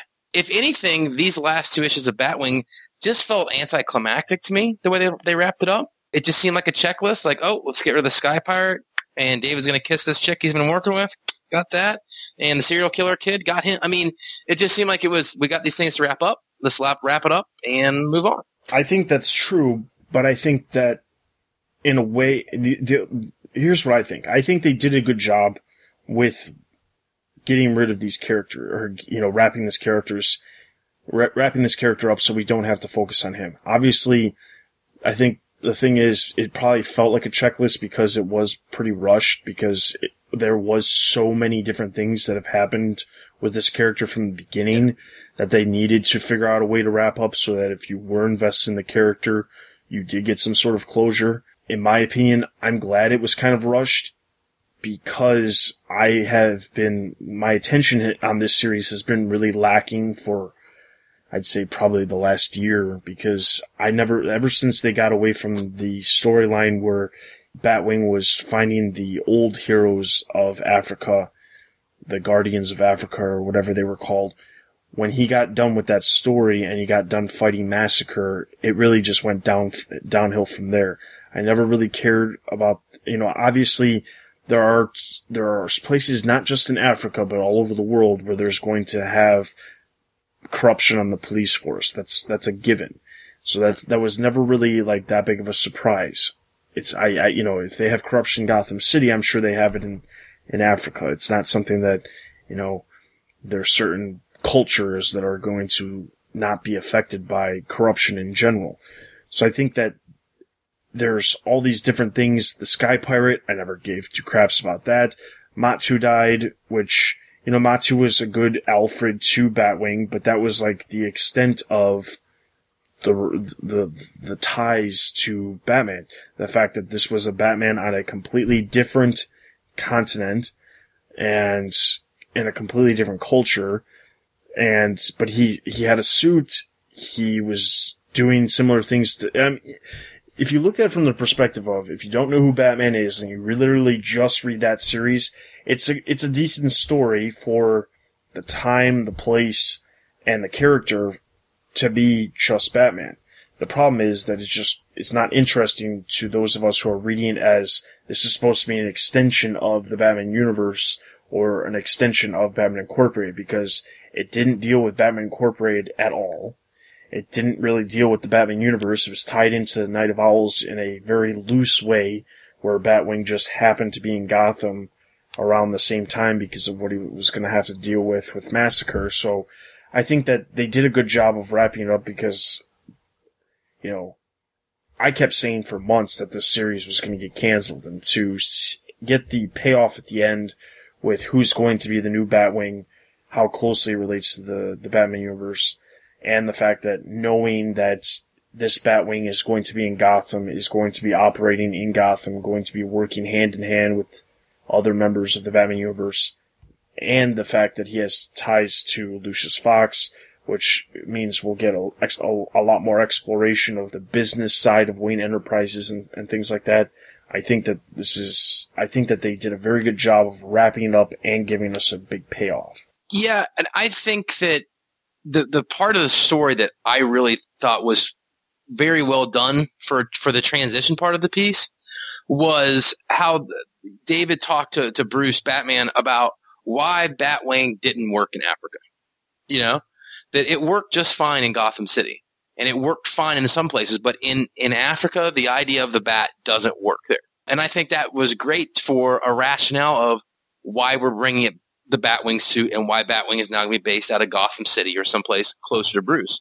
So I like the fact that there was a reason why we see the transition on the Batwing, other than, well, we need to make it in Gotham City because it's more interesting, which it is going to be way more interesting because it's in Gotham City.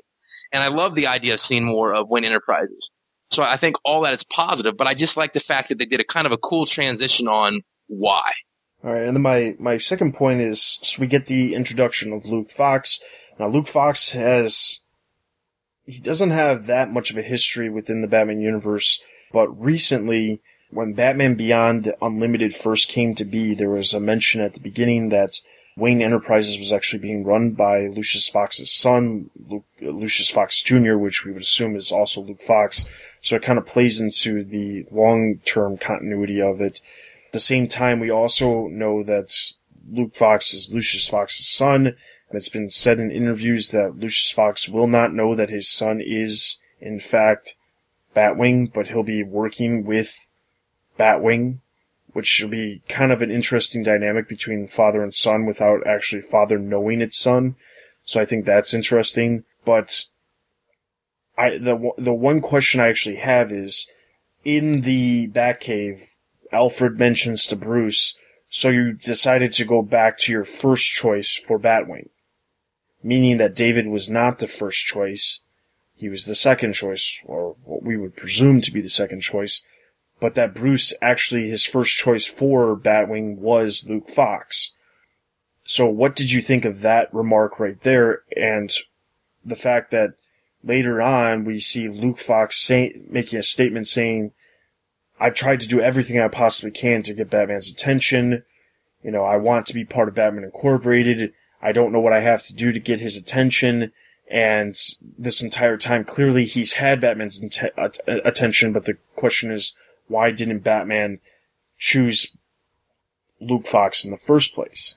You know, when I first saw that, my immediate thought was someone goofed. And then the more I thought about it, kind of the thing I mentally settled on, and I don't have any evidence except just thoughts in my head, but I'm thinking that maybe Batman either approached Lucius before he asked Luke and said, you know, I'm interested in your son becoming part of Batman Inc., and Lucius told him to stay away from his son, or he just decided to back off from Luke, although he felt he was the most qualified person to be Batwing out of respect for Lucius. So I think that there's probably something along those lines, you know? And that probably makes the most sense. You know, that somewhere along the line, he maybe went to Lucius and said, I'm going to ask your son to be part of Batman Inc., and Lucius said, no, you're not. You know, which I think could be very cool down the line, because if Lucius did tell him he didn't want his son to be part of Batman Inc., and then he goes and recruits him to be part of Batman Inc. a couple years later anyway, I think at first Lucius won't know he is, but you inevitably will get a story down the road. Maybe it's 2 years from now, but you know at some point we're going to have the big unveiling of the character to Lucius, you know? And that could make a very interesting dynamic where Lucius could quit Wayne Enterprise, could be very mad at Batman if this is kind of what happened. So I think that's cool. What was your thoughts on it? I don't think that if Lucius Fox, if Batman actually said to Lucius Fox, I'm looking to recruit your son for Batman Inc., and Lucius said no, I don't think Batman would ever go against that, because I think Lucius is too important to what not only Bruce Wayne, but what Batman is too. And I think there would be you're right, it would make a really interesting story to see Lucius Fox leave Wayne Enterprises and have to have Bruce Wayne deal with that. But I don't think that Bruce would do that. The other aspect is, I don't know that Bruce would actually go to Lucius and say, I want to recruit your son, because it just seems completely out of place, because Batman was recruiting a number of already established people who were doing hero vigilante type things in different parts of the world, and Luke Fox is just, super smart, great fighter. He's not a hero. He's not trained in the same ways that vigilantes are. So even when we look at all of the different people that Batman recruited outside of Batwing, when we look at all of these other characters, they all had, mentors that they worked underneath for a long period of time before they either took the role of their mentor or they took their own role. And that happened with Knight and Squire, where the original Knights died and the Squire took the place of the Knight, and then they found a new Squire, and then even now with Squire taking the role of Knight, the Batman that's located in Japan took the role of his mentor. So it's entirely possible. In a way, Night Runner didn't really take the role of a mentor because he didn't have a mentor, but it was shown in Batman Incorporated that he was trained extensively by Dick Grayson. So it's entirely possible. So it seems a little out of place for him just to say, hey, I want to recruit your son because he's a great fighter and he's super smart, but he's never done any crime fighting in the world. So that's the only aspect that I think. But I do think that it is going to be, I think the element of Lucius Fox finding out his son is Batwing will eventually be explored, and they could still explore that element of Lucius going to Bruce and saying, you know that this is happening, you didn't tell me, why didn't you tell me, you should have told me, and then Batman, and then there kind of being that rift between Bruce and Lucius could still leave, but I honestly think that if Bruce went to Lucius and said, I want to recruit your son, and Lucius said no, I don't see Bruce going against that. Yeah, I think now that I think about it, I think it may have just been, maybe it was just respect, but either way, you good point you make there is, at some point when Lucius does find out that his son is Batwing,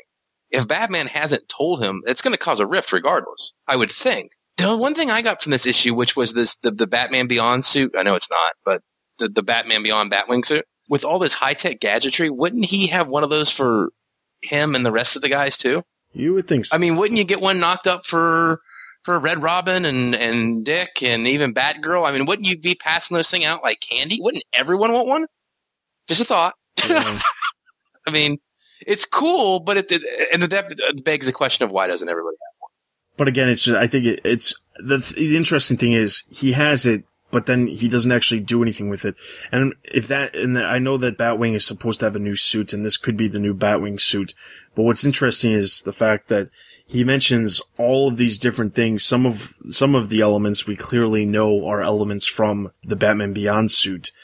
And he's mentioning all these elements, but his suit doesn't have all these elements. So it's interesting that he's like bragging about how this suit is so awesome and it's got all this stuff, but he's not going to be the one wearing it. So. Right. That's what that got me. It's like, that would be like if he's got a Lamborghini, but he's gonna give the Lamborghini away and he's gonna keep driving his Ford Focus. Yeah.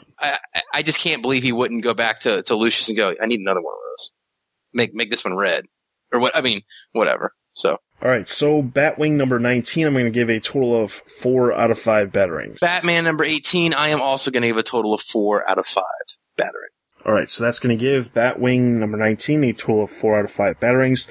Let's move into our final book, Teen Titans number 19. Nightwing said no unnecessary risks to the squad. But this is necessary. Teen Titans number 19, Trigonometry. Writer Scott Lobdell, artist Eddie Barrows, inks Eber Ferreira. The Titans are questioning Red Robin about the fact that he sent them on a fool's errand in the last issue and lied to them. They want to know the truth and demand that he gives them a straight answer.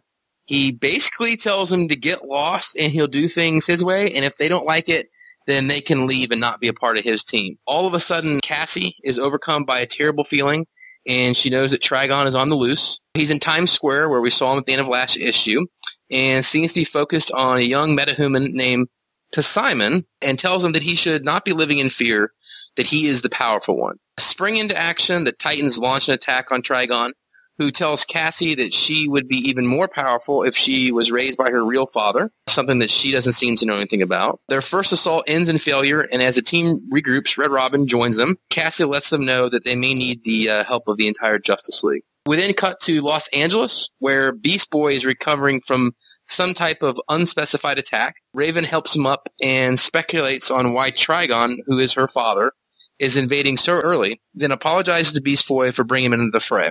She then tells him that they are birds of a feather and that he is hers to control. We cut back to New York City, and the fight's not going as well. At this point, Kid Flash is showing memories of himself on trial, again, things that he has no memory of. Solstice arrives on the scene and tells Simon to not be afraid, that she's going to get him out of there. Raven and Beast Boy join the battle, and Raven orders Beast Boy to protect her father, Trigon. At this point, a military division shows up and also demands that Trigon stop his offensive actions. At this point, the Simon character snaps and lashes out some kind of psychic attack, which knocks both him and Beast Boy unconscious and apparently sends Trigon away, but in the process, it kills all the soldiers that were sent there to stop Trigon. Red Robin knows that the only thing people remember from that day is that teenagers tried to stop a monster and innocent people died. Raven tells the team that Trigon will not kill them until he has taken away their honor, love, and friendship, and then he will take their souls. Next, Nevermore. So this issue here, we see that the kind of lasting out at the end and the death of the soldiers, and Red Robin thinks that this was all a ploy from Trigon to destroy the public image of the Titans. How does that idea sit with you? I think it makes sense, and I think the final comment that Raven makes, that Trigon will not, take their souls until he's overcome their honor, their friendship, and their love.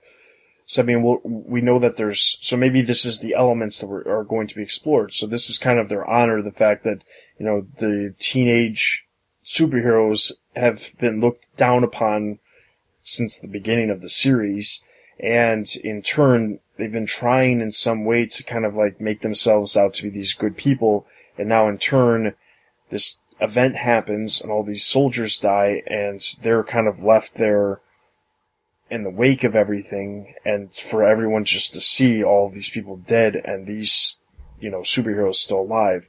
So it kind of takes away their honor. So maybe the next issue will deal with their love, and the next issue will deal with their friendship. But it's interesting because I think that it's entirely possible for that to be true, but I think that it's going to play out over multiple issues. I can't remember if Ravagers the series has ended yet, or if it's going to be ending shortly. I can't remember one way or the other what happened. I know that series was coming to an end. I can't remember if this month was the last issue or if the last issue was in January. I just remember knowing that it was getting canceled. So it's interesting to also see these characters popping up. And I wonder if Ravagers didn't end it, if we even would be dealing with Trigon in Teen Titans at all. Yeah, I kind of like the idea, and it does actually flow with the narrative pretty well, because Raven has these moments of, why is he starting this frontal attack when his armies aren't supposed to be ready yet? And then it makes sense that it's kind of a diversion, So I like the idea of it. I noticed that there is speculation that Red Robin is being taken over by some kind of something or another. I can't remember what the speculation is now, but I mean, he has to be under some kind of influence, right? Because if not, he's become a real jerk in the New 52. I mean, what's your thoughts about that? I mean, it's got to be some type of influence, because even this issue with the whole, if you don't like it, you can beat it type deal.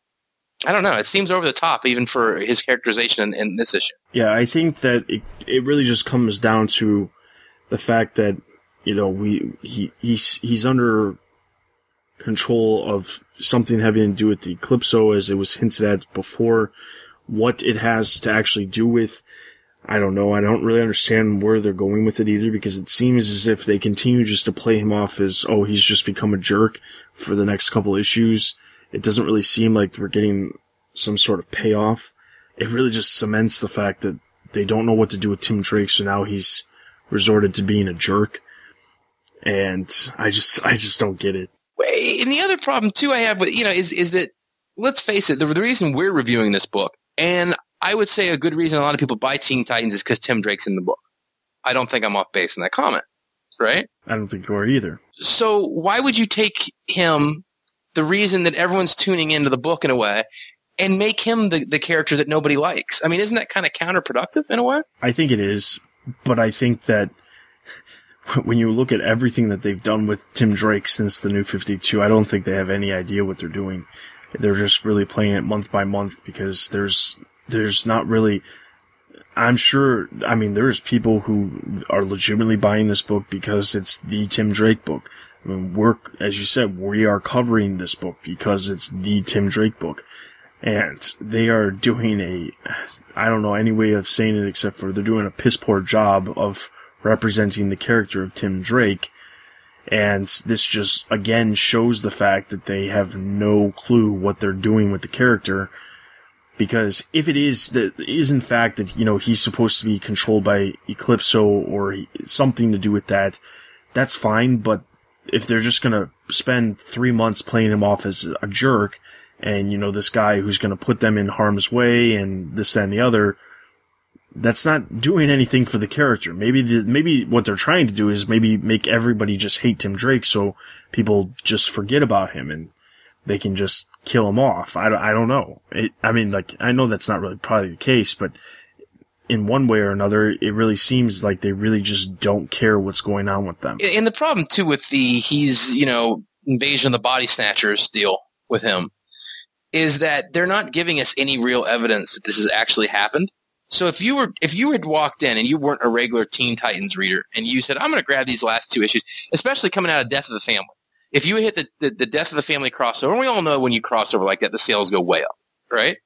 So they had a bunch of new readers, and then they decide, well, I'm going to stay, I like Tim Drake in the past. I'm going to give his title a shot after Death of the Family. And there's nothing in these issues which would lead you to believe that he's actually being taken over, except just it doesn't make sense. I think you'd read these and go, I'm really not interested in reading this character anymore. He's awful, but that's just a feeling from me. We do get some background in this book on Cassie and on Kid Flash. What did you think about that? Were you interested in those ideas, or did they just kind of in one ear, out the other type deal when you were reading it? It's kind of in one ear, out the other, because I'm not really super invested in Cassie or Bart to the degree that I am with Tim Drake. So to me, I think they're trying to. It's similar to I think what Scott Lobdell did in Red Hood and the Outlaws during that one issue where we saw Deathstroke pop up and we saw Hugo Strange pop in. I think it's the same thing. He's kind of hinting at something that's going to be explored in the future. The problem is that these characters, because there's so many characters in this series, it's hard for them. Obviously there's like twice, at least more. I think there's more than twice as many than Red Hood and the Outlaws, because I'm sure there's at least 6 of them. So it's hard for them to concentrate on these characters individually in each issue. This would be, the team books are the perfect books where a backup story would work, and a backup story to focus on, a single character in each month or something like that. Because you're never going to see a Solstice book. You're never going to see a Bunker book. You're never going to see, you're not probably going to see a Kid Flash or a book for Cassie. Superboy's already got his book, so he doesn't need to be focused on. But these other characters, what they could be doing is they could just make the other story smaller and then have a little backup in the back that focuses on the individual character. The individual characters and what they do when they're not with the Teen Titans, or are they just with the Teen Titans? Or they could do it where, if they're on a mission for the entire story, there's the after mission, what they do as a team after a mission, and it kind of builds. It makes you more invested in the characters by doing that, and makes you more invested as the team in a whole, rather than just picking up the book for one character who's rarely even focused on. And even though this really is, Tim Drake's been focused on a lot in this series. The Zero issue is dedicated to Tim Drake. For the most part, the series start off with Tim Drake being the leader who is seeking out these people and them slowly adding to the roster for the Teen Titans. But at the same point, there's not really a whole lot of focus on Tim Drake issue to issue. There's a lot of focus on the team working together, and it's almost like when you look at the Justice League has all these people, but almost all the members of the Justice League have their individual books where they do their own things. And it makes the Justice League book more interesting because you're seeing all these characters work together, and they don't have that with the Teen Titans. So I think that if they put some sort of backup in the back of the book to focus on these characters and really build these characters more than just the small little origin amounts that we got from when Tim Drake sought these characters out, it would really build on it. Yeah, I think world building is important in any fictional universe, be it DC Comics, Game of Thrones, Star Trek, whatever your particular, thing is building a world. I think that's why the Justice League title has always been so successful, is the majority of the characters in Justice League, there are some who don't have other books. But if you think about the main ones, Flash, Green Lantern, Batman, Wonder Woman, you don't need to have big character moments with them outside of their interaction in the books because they have their own books. There's so many of the characters in this book where I don't read Superboy, and his title might be great, but I don't read it, so I really don't know anything about it. But the rest of the characters, I don't like this Bunker guy. I don't hate him, but he just seems like I don't know anything about him. And I think that's what I'm missing in this book is, and kind of the last point I want to talk about was, I'm missing a little bit of a connection with the book because the other characters I don't have a history with, and I almost don't care about. Like, the Cassie and Kid Flash thing, I'm reading a book about characters I should care about. I simply didn't care. I'm like, I don't care about Cassie's father. Let's go to the next page, And it's probably because we are reading it from a Red Robin perspective. This is our Red Robin substitute book in a way. But my final point, it looks like Raven and Beast Boy are probably going to join the team by the time this is all, winding down. Do you think that this team's makeup does need some new blood put into it? And if so, which characters would you like to see leave, and which characters would you like to see join? I think Raven and Beast Boy are kind of given with Ravagers no longer being around, because I did look that up and that series was canceled. I think the last issue was back in January. It's over and done with.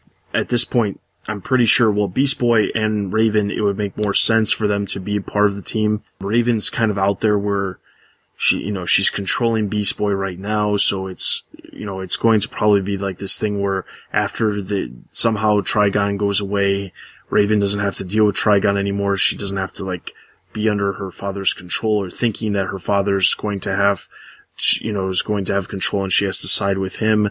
That's most likely going to happen. As far as characters to remove, the easiest answer would say Solstice and Bunker because we know so little about these characters. But I actually think that would be a downfall to eliminate those characters because I think that those characters in a way they have unique powers that, aren't necessarily something that any of the other characters have, and it kind of adds to the team. But at the same point, if they don't explore the characters and they just add these other two characters to the book, it's going to make it so crowded, and you'll never be invested in any of these characters. Yeah, I think that Raven and Beast Boy will join, but again, it goes back to like you're talking about. I mean, if you have these characters join up in the book, and right now with the amount of characters we have, we're not getting enough background. You know what I'm saying?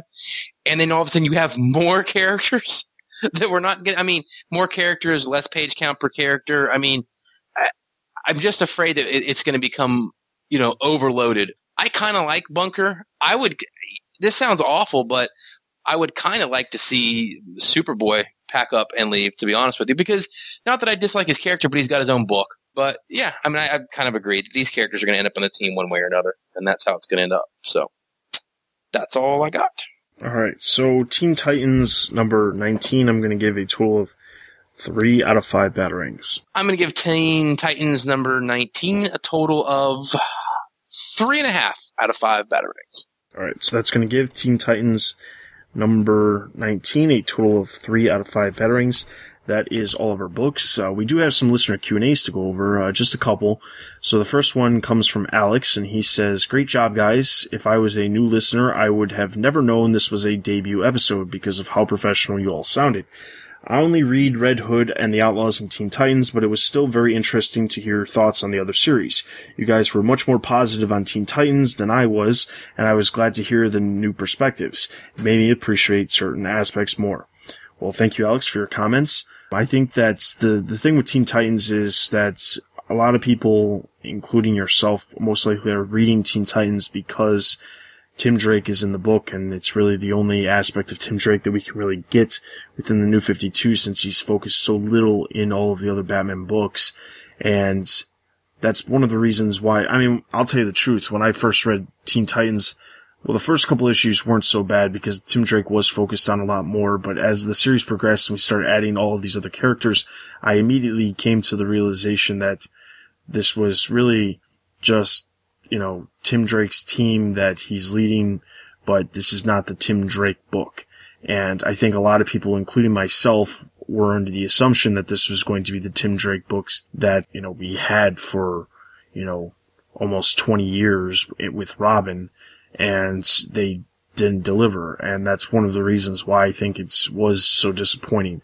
When you look at it from outside the perspective of the Tim Drake book, and you look at it from the perspective of it is, it's a team book that has to focus on all of these characters, as I mentioned during the review for the book, it has its flaws, but I think that there are some interesting aspects that come from the series when you don't look at it as this is the Tim Drake book. Yeah, and I think that is probably from, us being a Batman podcast. I think that that's the truth is sometimes you're so let down by the fact that you're not getting more Tim Drake in the book that I think a lot of this has been a pretty good Teen Titans book, to be honest with you. It's just, and I think, let's be honest, one of the things that really soured Tim Drake fans on this series was the origin issue. I mean, a lot of people read that and was just like, that's it, this book sucks. I mean, because it was fairly brutal. But no, thanks for the comments. All right, and then the other comment we got was from Mary G, and she says, "Since I've stuck with Talon since the beginning, I thought it was interesting to hear your perspective on it again. Personally, I may have dropped it too if Casey Washington hadn't shown up in the story. After issue 5, where Batman and Nightwing have a cameo, Dick is changing a light bulb on the ceiling of the Batcave while Bruce is telling him about the recent Talon activity that has taken place. I was thinking I really like the old man Sebastian Clark killed off. I don't think Calvin really needs a benefactor since he now has Casey. I'm really hoping he is one of the bad guys in order to get rid of him. As I said before, Casey is my favorite character in the book. I could see her filling the role of Oracle in the DC Universe since she had all the computer and technology expertise, has run her own organization to get back at the Court of Owls, and because she is a single mother of a young child, she has no aspirations to fight crime as a costumed hero. To me, she is currently one of the best written and drawn females in the Batman universe."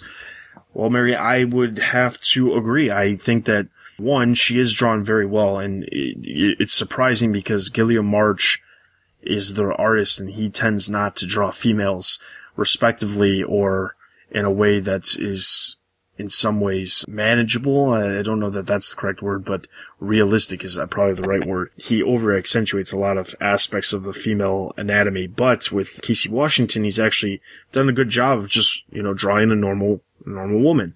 As far as best written, I think she has been written really well. It's unfortunate because I think that, as we talked about during the review for this issue, we don't know exactly where she's going.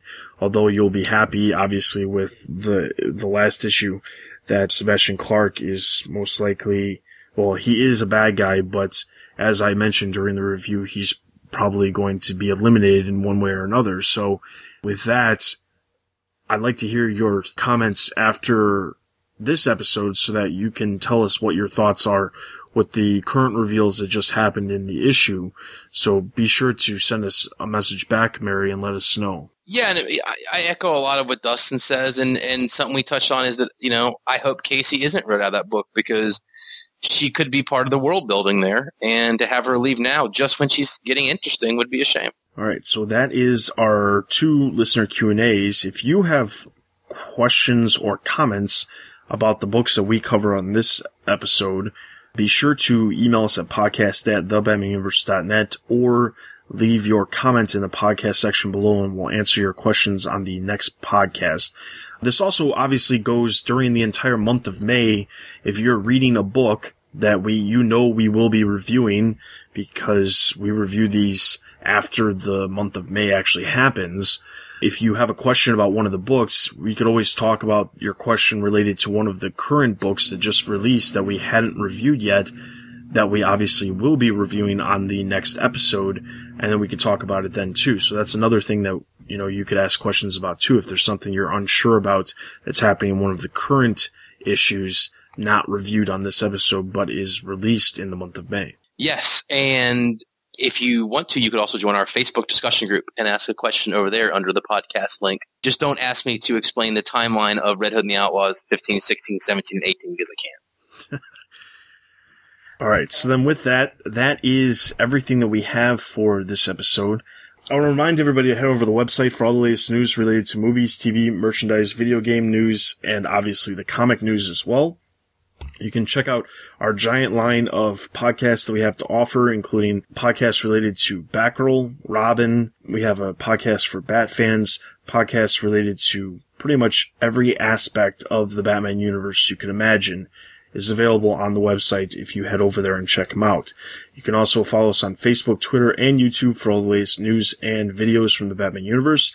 As Ed said, also check out our Facebook group to discuss multiple different things happening within the Batman universe with other Bat fans. And you can email us, podcast@thebatmanuniverse.net.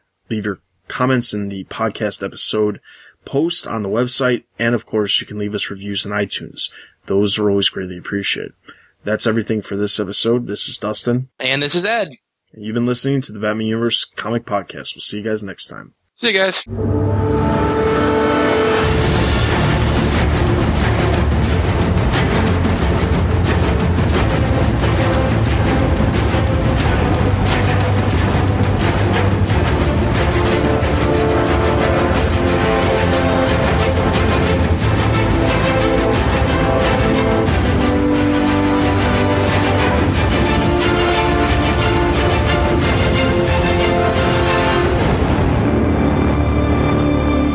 What's kind of interesting is the fact that Batwing will continue. I'm gonna kill that dog if it's gonna be a thing all day. Kind of the first thing that hit me when I read this book is we have Wait a second. Yeah. Did you skip over the part where Bane shows up? Bane? Did I miss that part? Yeah, I think you missed like the last half of the book. Bane's not in this book, bro. Which book are we doing? Catwoman. Oh, Catwoman. Oh, shit. For some reason, I thought you were talking. Oh man. I'm like, what? For some reason, I thought you were reviewing Talon. I don't know why I thought that. Like when you said she pushes some buttons and she escapes, I'm thinking, okay. And they're like, and to be continued, Justice League of America. I'm like, what? What the hell is he talking about? Yeah. Because that's exactly what happened in Talon. Casey Washington pushes some buttons and escapes into that's true. Gotham City for freedom. But anyway. Okay, because then I grab my Catwoman issue, and I'm like, wait, Bane, what the hell do I mean? You know? It's just, okay, so. Anyway. What did I do? Just so you know, it's Simon. It's not Puss. Yeah, I know. I figured that's what it was, but with the P in it, I'm like, how are you going to, you know? It's supposed to be like psychic, because all of his powers are psychic powers. The P's silent and stuff. Oh, I get it. Oh, it's like a play on, okay. That makes sense. The only reason I know that is because of Young Justice, because that character was in Young Justice. I didn't even, you know what? I watched Young Justice and I didn't make that connection. You just said that. That's pretty bad on my end. But I didn't. Thank you, though. That makes a lot more sense now.